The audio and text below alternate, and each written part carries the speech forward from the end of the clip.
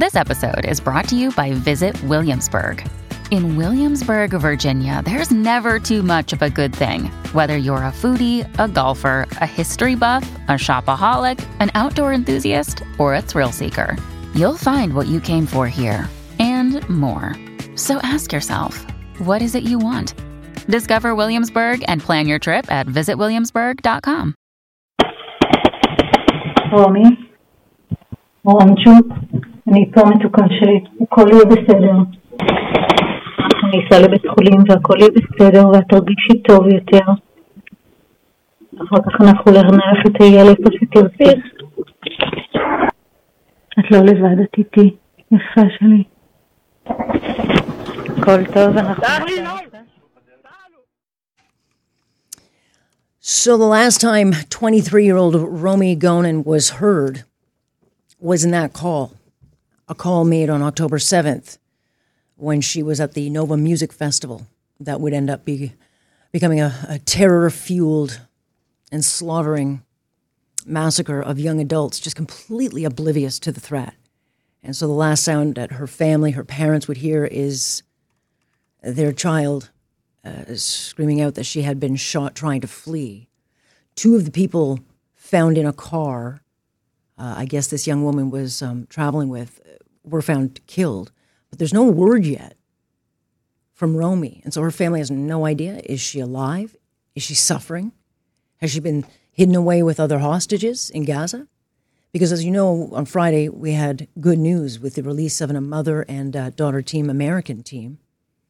But we're anytime going into a ground invasion. I mean, it's going to happen. And there's just no way to know what it will mean for the hostages, whether they can be saved. Let me bring Merev Leshem Gonen into this conversation. She's the mother of 23-year-old Romi. I appreciate so much you joining us. Thank you. Thank you for approaching me and asking me to come to this show. Thank you very much. Well, I think it's important to keep the face of what we are going through and the lens of why we are at this point. And it is told through the stories of Romi, of all these people who were attacked and senselessly massacred for their faith. Tell me about Romi. Who is she? So that the world knows. Romi's a 23-year-old woman. She just started her life. Well, she was a waitress working hard to earn money and go for another trip. She was in South America. She wanted to go to Canada, USA, and New Zealand. She had so many dreams. She's alive. She's lovely. She's vivid. She's beautiful. She's shiny. She's so positive girl. She likes everybody and everybody likes her. She has a lot of friends. She was a dancer when she was young and she liked to dance. And she was, a great sister to her other brothers and sisters. There are 5. I have 5 kids. And she was in the middle. She's the light. She's the glue. Mm. She's the middle, family. And we miss her a lot. These 17 days were so difficult for us. Yeah. I am looking at her face right now, and you think of, and the images that come to my mind, or the thoughts that come to my mind as a parent, is that these kids just had no idea. They probably felt very safe doing what they were doing and just wouldn't have known. And then not only do you go through the horror of this, for the last 17 days, the last couple of weeks, you have no idea if she's even alive. And the world has, as you know, moved on. We're in the middle of a war and all these other things are happening. And in the middle are families like yours and hostages like your daughter and a lot of unknowns. What has it been like for you, not just as a mom, but as a family with no answers?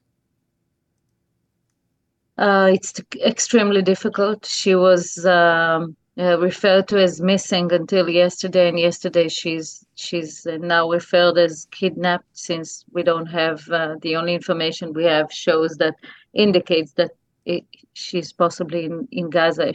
She's kidnapped. But you also think she's shot, right? That you believe. I know. No, it's not. I believe. Yeah. I spoke with her one or 2 minutes after she was shot, she was calling me, and she was crying, terrified, and she said, "Mommy, I was shot. I'm bleeding. I'm bleeding from my hand."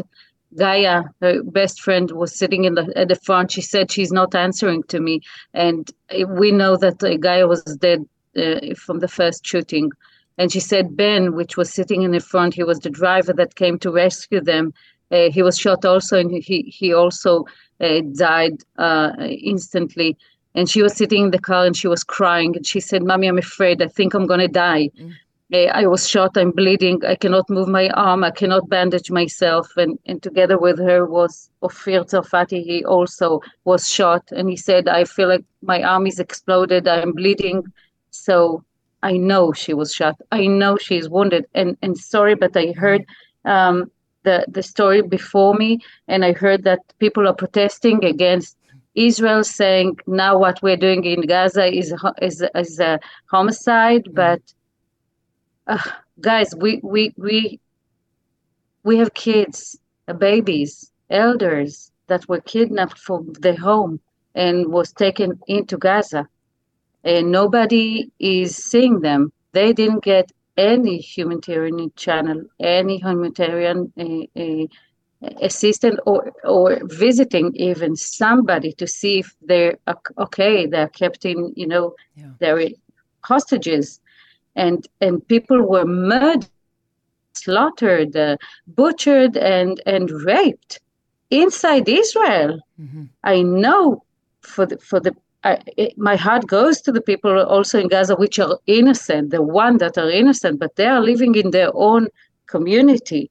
But, it's important to also remind everybody, and that's what we are doing now. Maybe that's what keeps me going on. Right. The fact that I have the privilege of reminding everybody that there are hostages there, at least 222 people, among them my daughter. She didn't do anything to anybody. She just went to a festival, a dance festival. And to my knowledge, you have not been able, so much of the information we get about these hostages is learned from families seeing images of them that Hamas puts out. I don't think you've been able to look at those videos. I don't know what parent could. But, we had a mother-daughter team released on Friday. How much hope do you have that they're going to get your daughter back and that they're still looking and that she's still fighting? Well, first, my daughter is a fighter, and she's very strong in her spirit. And the last thing I told her, all the last few minutes that I spoken with her until the shooting came closer, and then I heard the shoutings of men, a lot of men shouting in Arabic around the car and trying to start the car.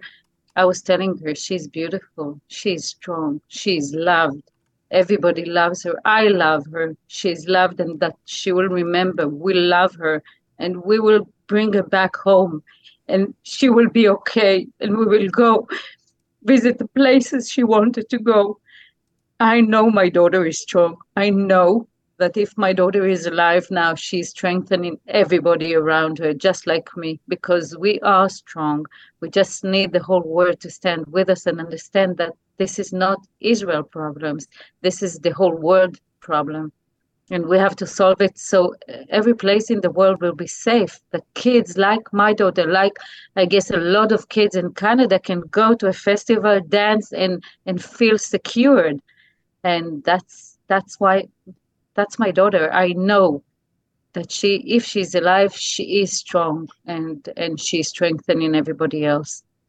What would you want to say? Obviously, as we move away from October 7th and that day, which will, I think, be frozen in time for most Israelis and certainly Jews, what do you want people to know and understand as we get caught up in the fog of war, heightened, obviously, emotions, anger, bickering over politics and ceasefires and what happens next? What do you want people to know? Because I've heard from so many parents like yourself still looking for their kids or their loved ones or their parents, but what do you want people to remember?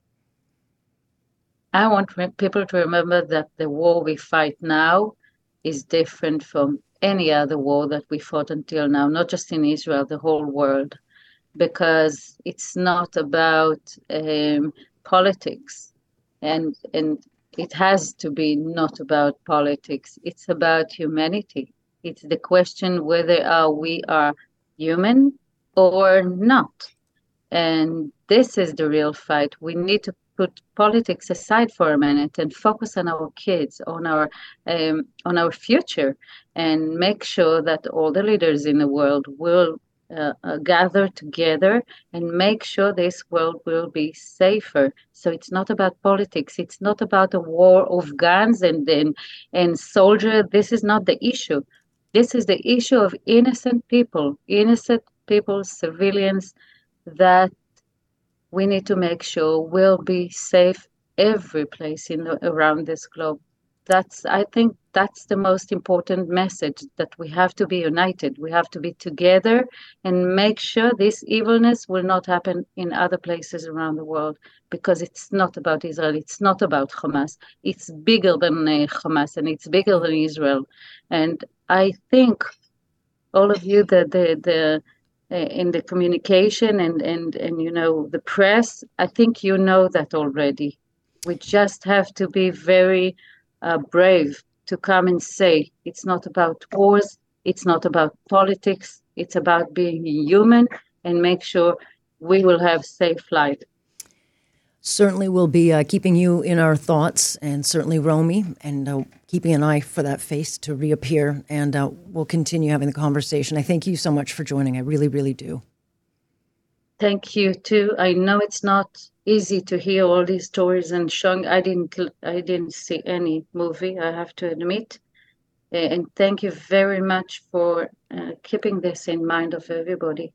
Absolutely. Thank you. It's our job. Thank you very much. That is the voice of Merev, whose 23-year-old daughter is still very much missing. And so these are the stories, I think, that really put a face to what we're discussing and how we got to this moment. And certainly it could take years to find hostages, assuming they can be found, but that is the hope for so many people, so many parents. I don't know how they can be so strong. It's really just, really shocks me how strong they are.